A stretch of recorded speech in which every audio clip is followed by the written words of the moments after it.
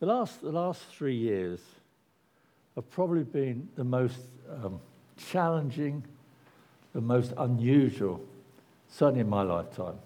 Now, that's not as long as some people think. I was actually born at the end of the Second World War, not before it. But even though I've experienced many things over the years, I have not known 3 years like it. When we think back over the last 3 years, we've had all the division that was created and upset over Brexit, all that was going on there, that families were split, divided by Brexit. And then along comes COVID, comes this pandemic where we wondered whether we would ever get back to normal.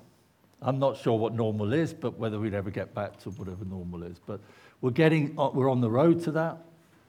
But what a situation. Who would have realized a number of years ago that the world would have virtually stopped in so many areas of life, restricted, not being able to go out of your house. You know, you might have been in some countries where you might have thought that could happen, but we never thought that would happen here.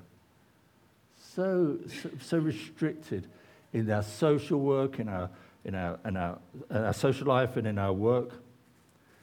And now, just as we're kind of getting out of the pandemic, moving hopefully to normality, we have this war in Ukraine.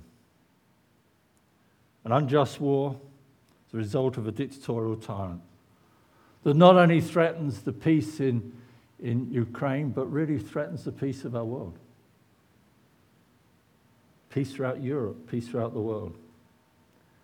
And then we come out of all this, or we're going through this, and now we're facing in this country an energy crisis and a cost of living crisis. And that's just the world issues that we've been faced with. We all would have personal issues. We would have personal challenges, personal things that over the last 3 years we've walked through. We've perhaps had financial pressures, relational issues. For those of you younger, concerns about exams. For some, maybe concerns about whether you'd find a spouse or get the job that you want. So in the light of all this, it's quite natural for us to wonder what the future holds for us. What does the future hold? For many of us, it may be more than wonder.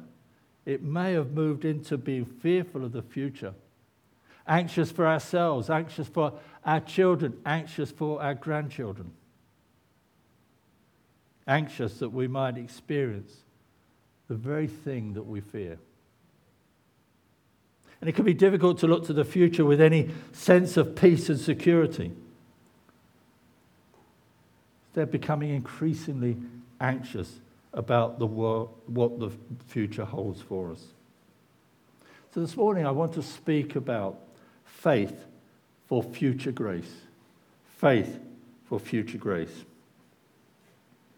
Although we've talked about something that's very close to our hearts right now, situations are going on in our nation, 2,000 years ago, Jesus was acutely aware of our tendency towards anxiety. And Jesus, in his most significant and exhaustive sermon, the sermon that we've come to know as the Sermon on the Mount, devotes a significant portion identifying and addressing this subject of anxiety. John Piper says, anxiety is a condition that gives rise to many other sinful states of mind. Anxiety, a condition that gives rise to many other sinful states of mind. Now, as I pondered that statement, I thought, well, what are those sinful conditions? What are those things? That might be something to really open up and develop in home group this week. I've just thought of a few. Example about finance. That can lead us to coveting, can lead us to greed, can lead us to hoarding, and even leading to stealing. Anxiety about relationships that can make us withdraw, to become indifferent and uncaring about other people. Anxiety about wanting to succeed at something. We're so anxious, we so want to succeed in that we become irritable and miserable. Anxiety, now this can be a big one. Anxiety, how someone might respond to you. So worrying about what people might think of you. wanting to impress others. And so as a result of that anxiety, you can move, it's a danger to move us into telling lies, half-truths, giving information to impress, boasting in oneself. So it's an important subject for us to consider, not only because of the anxieties itself, but what it can lead to. And anxiety will attack our faith because fear and faith are challenging bedfellows. They are difficult to exist today. They don't mix well. It's difficult to be fearful while still exercising faith. Now again, I'm not talking about our faith in Christ and our eternal destiny, but to have faith in the promises of God that will help us walk through our life on this earth. Faith in the promises of God will attack and drive out fear and anxiety. So let's turn this morning to the Sermon on the Mount and read from Matthew chapter 6. I'm going to read from verses 25 to 34. Therefore, this is Jesus, remember saying this on his Sermon on the Mount. Therefore, I tell you, do not be anxious about your life, what you will eat or what you will drink, nor about your body, excuse me, what you will put on. Is not life more than food and the body more than clothing? Look at the birds of the air. They neither sow nor reap nor gather into barns, and yet your heavenly Father feeds them. Are you not of more value than they? And which of you, by being anxious, can add a single hour to his span of life? And why are you anxious about clothing? Consider the lilies of the field, how they grow. They neither toil nor spin. Yet I tell you, even Solomon in all his glory was not arrayed like one of these. But if God so clothes the grass of the field, which today is alive and tomorrow is thrown into the oven, would he not much more clothe you, O you of little faith? Therefore, do not be anxious, saying, what shall we eat, or what shall we drink, or what shall we wear? For the Gentiles seek after all these things, and your heavenly Father knows that you need them all. But seek first the kingdom of God and his righteousness, and all these things will be added to you. Therefore, do not be anxious about tomorrow. Comforting words this. Don't be anxious about tomorrow, for tomorrow will be anxious for itself. Sufficient for the day is its own trouble. It's not difficult to see in this portion of the Sermon on the Mount Jesus' concern about us being anxious. And at the root of his discourse on anxiety, Jesus declares in verse 30, O you of little faith. Jesus is saying here that the root of our anxieties is an inadequate faith in God's future grace. We sing, and we're going to later sing Amazing Grace. I love Amazing Grace. I said to the band, I think we should sing it Black Gospel style. You up for that? Tom was playing it earlier that way, so I think, Tom, you've got the approval. We sing this wonderful song, Amazing Grace. And in one of the verses that we sing, it says, its grace has brought us safe thus far, and its grace will lead us home. The reality is that we all live between these two lines of amazing grace. The first line, its grace has brought us safe thus far. And this awareness empowers us for faith in the second line, it's grace that will lead me home. And when we believe and have faith in the second line, we are empowered to live with faith for future grace. See, it's so much easier, isn't it, to recognize past grace or even present grace, to be secure and rest in future grace. Not knowing what the future is going to be. We want to work it out. What's going to happen? What's going to happen in Ukraine and the rest of the world? But Jesus here in Matthew 6 is exhorting us not to be anxious. And he gives us promises to trust for future grace. John Piper says this, in broadening our understanding of grace and faith, he says, by grace I do not merely mean the pardon of God in passing over your sins, but also the power and beauty of God to keep you from sinning. By faith I do not merely mean the confidence that Jesus died for your sins, but also the confidence that, as Romans 8 verse 32 says, God will also, with him, freely give us all things. Faith is primarily a future-orientated assurance of things hoped for, which we see in Hebrews 11, verse 1. See, when unbelief starts to reign in our hearts, anxiety, there's enough things around us to cause anxiety.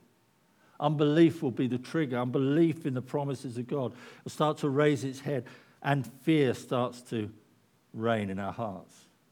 I want to see is the connection between our anxiety and our unbelief. Paul writes to Timothy in 1 Timothy 6, verse 12. He exhorts him to fight the good fight of faith. Fight the good fight of faith. Paul knew for Timothy this is going to be a significant battleground. And so it is for us today, isn't it? Do you find yourself fighting faith? It's a good fight. It's something we should do. Not just allow things to pass over, but fight the good fight of faith. Throughout Scripture, we see an emphasis on taking action against the unbelief of anxiety. Psalm 56, verse 3 says, when I am afraid, what do? Get depressed? Go to the pub? Go and do stuff that would take my mind off it? He said, when I'm afraid, I put my trust in you. And notice the Bible doesn't say, I never struggle with fear. But it does say, when I do this, this is what I do to battle against it. This is the fight that I'm going to do. This is what I'm going to put my mind and exercise my will to. See, the Bible doesn't assume that as Christians we will never be anxious. All of us at some time or other will experience anxiety. But the Bible does tell us how to fight our anxieties. 1 Peter 5, verse 7, we're encouraged to cast all our anxieties on him. Why? Well, it's a good thing to do, isn't it? Good thing to do. No. Why? Because there's a promise. He cares for you. He cares for me. He cares for each other. That's why we can cast all our anxieties on him. You notice that just little words sometimes in Scripture are very important. It doesn't say cast some of them.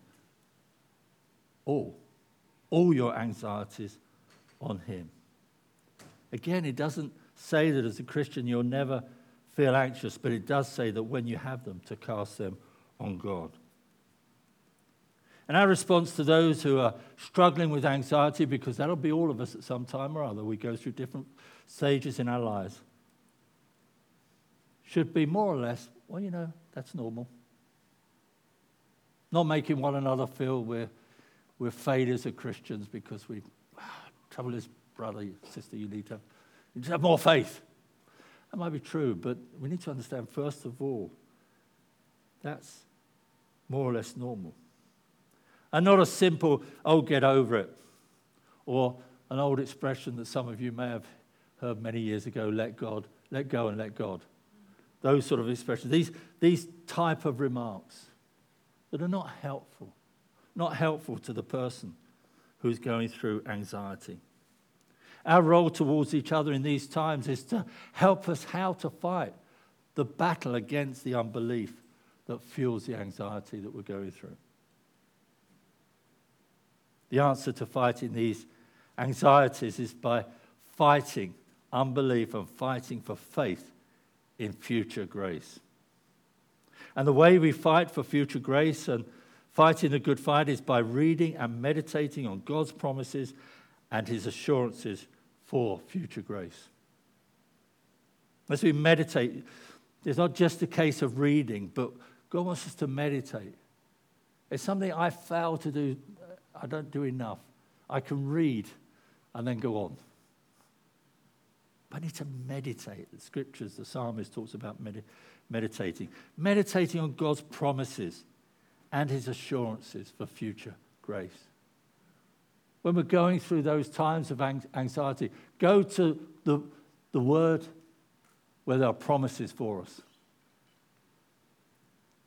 It's probably not the portions of scripture that exhorting us to do all sorts of things in the way we live. Go to the promises of God. First of all, as Paul does in all his letters, always talks about what Christ has done for us, what Christ has done in us before he goes on to say how we should live. But as we do that, as we read and meditate on God's word, we need to ask the Holy Spirit to bring these truths, to bring these promises alive. The Holy Spirit, that's one of the major works of the Holy Spirit, is to bring revelation. So that when I read these words on a page, it comes off the page and it sets me free. You know, often we use the scripture, know the truth will set you free. But it's knowing truth. Just reading from the book, from the Bible, doesn't necessarily. There's lots of people who've read this book and haven't got truth. And that's where the Holy Spirit can help us, because the Holy Spirit helps us to see this truth. That's why so often we pray for illumination of the Word. We need to have a revelation of the Word. So the Word and the promises become real, not just in our minds alone, but that promise, that truth grips our very hearts. It grips our hearts. Not so that, and please don't misunderstand it, that we confess just in a parrot fashion. Now, I'm not saying it's not wrong to remember Scripture. But it's more than just remembering Scripture. It's Scripture that lives within inside us. It changes us. It affects us. It becomes a promise that we can put our confidence and trust into, made alive by the Spirit of God. And this morning in this passage we've just read, we see in these 10 verses 6 references to anxiety, with 7 promises that Jesus gives to help us fight unbelief and fight anxiety. He uses the example here of anxiety about food and clothing, anxiety about financial provision, and anxiety about getting old. I don't know why anybody would worry about that. So let's briefly just run through these 7 promises. Promise number 1, verse 25. Therefore I tell you, do not be anxious about your life, what you will eat or what you will drink, nor about your body, what you'll put on. Is not life more than food and the body more than clothing? The anxiety regarding food and drink and clothing needs is met with Jesus bringing an eternal perspective. Not just dealing with the kind of now situation, but the eternal situation, stressing that our lives are more than food and the body more than clothing. I believe Jesus wants to draw attention, first of all, to an eternal perspective. So that no matter what happens in our life here on planet Earth, God will raise our bodies, that he will preserve our lives, as Psalm 121 says. Psalm 121 says, he assures us he'll watch over our lives. Actually, the word life there really means soul. He will watch over our souls, both now and for eternity. Jesus wanted to bring an eternal, I believe, perspective to that. And then in Promise 2, verse 26, look at the birds of the air. They neither sow nor reap nor gather into barns, and yet your heavenly Father feeds them. Are you not of more value than they? If God provides for such insignificant creatures as the birds of the air, you know, I thought as I wrote that, I thought there'll be some people who'll be worried about talking about birds, and especially if I move into dogs and other areas of being insignificant creatures. There's so many dog lovers. But he uses birds of the air, so we won't use dogs. Jesus is wanting to encourage us that we are worth so much more. We are worth so much more than our dogs or our cats or our budgerigars or whatever. So we can trust in God's provision for us. Promise 3, verse 27. And which of you, being anxious, can add a single hour to his span of life? This almost isn't, it's kind of a bit of a promise, but it's a bit of a rhetorical question. Because we all know how ridiculous the answer is, do we? Jesus thought it was that ridiculous. Why would he say it? Of course, by being anxious, we cannot add to the length of time we live on this planet. However, as I was thinking about this, I do believe continued anxiety, living in anxiety, can affect our health. And that in turn may affect, in God's providence and sovereignty, how long we might live. But he's trying to bring in, why are you worried? Why, again, getting old. Getting old. You know, my time, your time will come when it comes. There is a time for us. It's trusting in God, knowing the best for us. Promise 4, verses 28 to 30. And why are you anxious about clothing? Consider the lilies of the field, how they grow. They neither toil nor spin. Yet I tell you, Solomon in all his glory was not arrayed like one of these.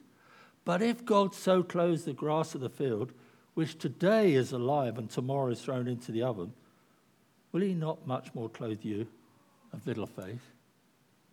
Jesus is saying, again, compared to the flowers of the field, which God looks after, we're much higher priority to God. For us, unlike the flowers who are alive today and then thrown into the furnace, we are God's children in God's church and destined for an eternal life of fellowship with God. We are not going to be discarded. We may go into the ground, we may go into a furnace, but that's our outward tent, our bodies. Our souls will not. We're destined for eternity with God. So if God cares for the flowers and the grass, how much more will he care for his children who will live with him forever? Promise 5, verses 31 to 32. Therefore, do not be anxious, saying, what shall we eat or drink, or what shall we drink, or what shall we wear? For the Gentiles seek after all these things, and your heavenly Father knows that you need them all. It's great to know. Jesus was recognized. Your heavenly Father knows that you need these things. He knows. He's not ignorant of our needs. He's not just the creator of all things, but he is our heavenly Father, wanting, as we said earlier, to care for us. And Jesus, through these promises, I believe, combines compassion and wisdom. He shows God's heart. He understands. He knows that you need them. He knows our needs. He knows these things, and therefore he understands. But there can be a tendency to be anxious when the supply is threatened. When we are faced with the things that we need or the things even that we want is threatened, that's when we can become anxious. And this leads us on to the next promise, promise 6, which is verse 33. But seek first the kingdom of God and his righteousness, and all these things will be added to you. If any of you have received a wedding card from June and I, it's a scripture we always put on. Seek first in your life, in your marriage, in your home. Seek first the kingdom of God. Jesus here is recognizing our needs draw us into a context of priority. If we seek first his kingdom, we give ourselves to his cause, he will ensure you will have all you need to do his will. You know, over the years, I've seen this time and time again, where people have given to the Lord, given to God, God has cared for them in these needs, in a variety of ways, all sorts of ways it's happened. He will give us, he will ensure you have all you need to do his will. Promise 7, verse 34.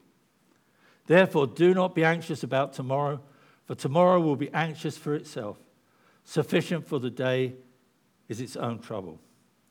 Reading J.C. Ryle speaking on this verse, he says, we are not to carry cares before they come.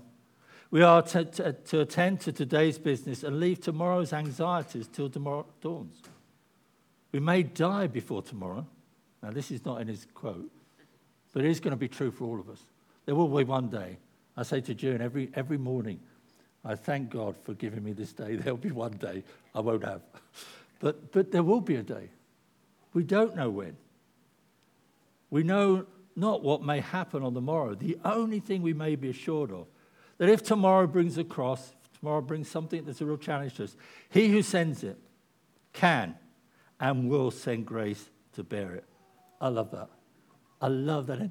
You know, that whatever happens, whatever is going to happen tomorrow. Whatever is taking place, he who sends it can, whatever it is, can and will send grace to bear it. I don't believe there's anything, any situation that God's grace cannot meet. However difficult. I trust in God and his word. And I do believe that whatever comes my way, he will send grace to bear it. It's interesting. I've known people over the years who perhaps have been diagnosed with cancer, and so fearing death, and understandable. And yet, I've lived long enough with those people to the time they died, they didn't fear. They had the grace at the time to face that situation. And they went in peace into the presence of their Savior. You know, sometimes we can look ahead and we think, I want grace for that. Well, if that comes, and death will come to all, God will give us grace. So my logical way of thinking, if I haven't got grace for death right now, it probably means I'm not going to die. So you could think. But as I said earlier, there's a tendency for all of us to want to know what the future holds and to become anxious about how, if things went in a particular way, how would I cope? How would I cope if this happens? How would I cope? What happens now if the whole war with Russia escalates? How would I cope? How would I cope if I was in Ukraine right now? How would I deal with that? How would I cope if my spouse or my child or my parents were diagnosed with cancer? How would I cope? But you see, looking forward, there is a grace for that now. The grace comes when we're there. The grace comes when we're in that situation.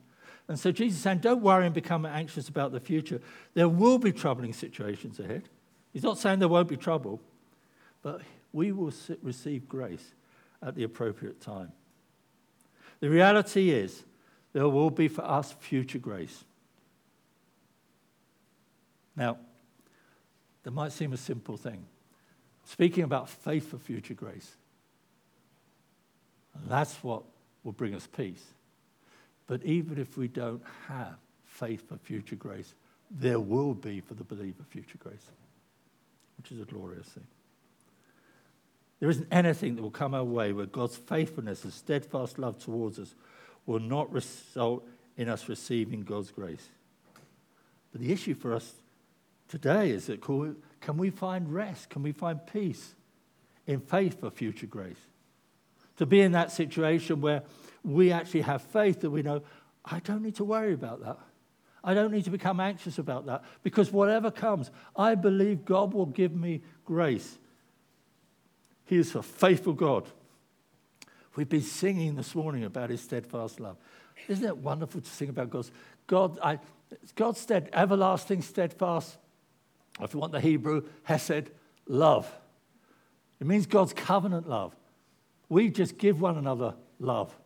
God wraps his arms around us in love. It's covenant. He cannot break it. We're held into his covenant love.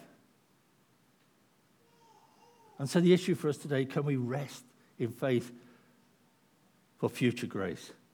To believe that God's provision of grace will meet every need that we come to face in life, so that we can be free from anxiety today. Paul learnt this lesson when he writes to the Philippians in chapter 4, verse 6. Be anxious for nothing, but in everything by prayer and supplication, with thanksgiving, let your requests be known to God. He is saying again when troubles arise. Remember when he writes to these, sometimes I think we forget, the Bible essentially in the New Testament is written to Christians. It's to us. And when he's saying, that when you have these situations, he's not saying you won't have them. That's a false teaching, this bed of roses for Christian.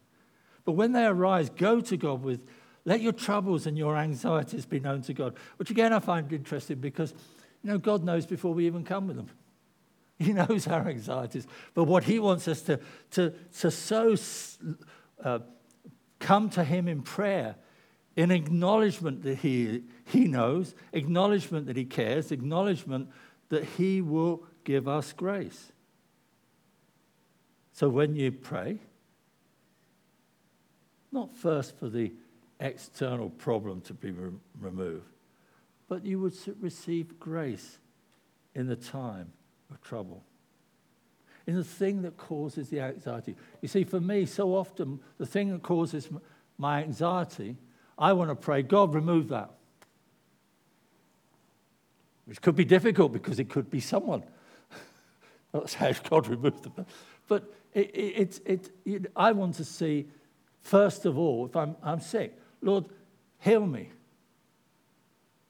Whereas really it's, Lord, give me grace as you do whatever your will is.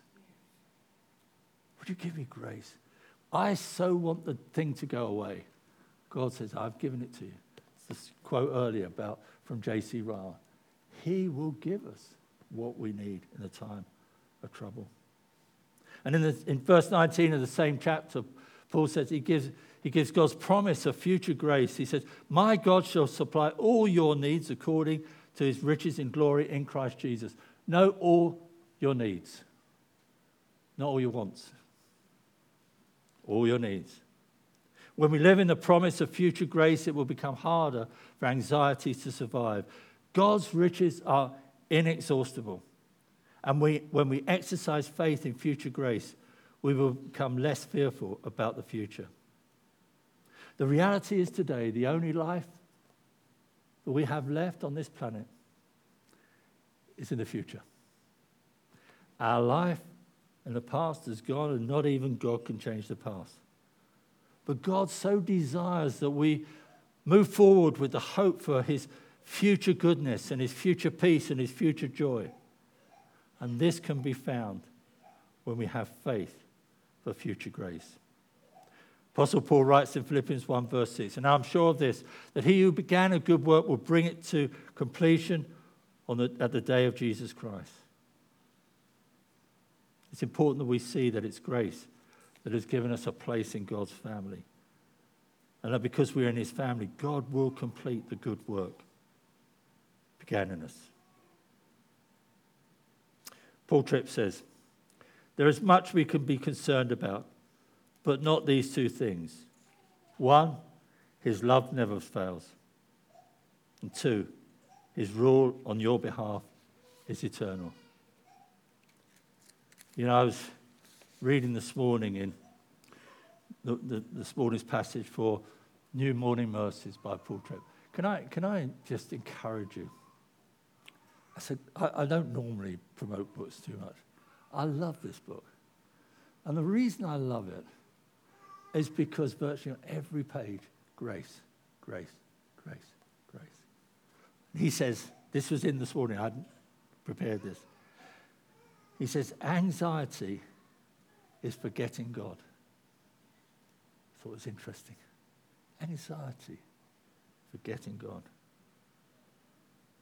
Maybe you've forgotten who you are in Christ and what you have been given. So maybe you're experiencing anxiety. Maybe you're fearful because you see all the potential troubles that may come your way and you're trying to know what you can never know. We can never know. But we can respond to Christ's exhortation and promises in Matthew 6 and elsewhere, fighting the good fight of faith, trusting and believing in the truth that God always cares and that he will complete the work he has begun in you. Spurgeon, our friend dear Mr. Spurgeon, commenting on grace and faith, writes, we shall bring our Lord most glory if we get from him much grace. If I have much faith, so that I can take God at his word, I shall greatly honor my Lord and King. Isn't that something as those who've been saved, those who've been saved by grace, those of us who've been adopted into God's family, don't we want to bring God glory? Isn't that the passion of our hearts, to give him most glory? And we get it from him when we receive much grace. look at the subject of grace. All Paul's letters start and end with grace, grace, grace, grace. But if I have much faith so that I can take God at his word, that's what it means, I shall greatly honor my Lord and King. Even when we don't have faith for future grace, there will be grace in the future. But Hebrews wants to leave us with this. Hebrews tells us without faith, it is impossible to please God. But when we have faith for future grace, we please, Spurgeon is saying, and honor our Lord and King. And by fighting the good fight of faith, we can become free of anxiety. Let's pray.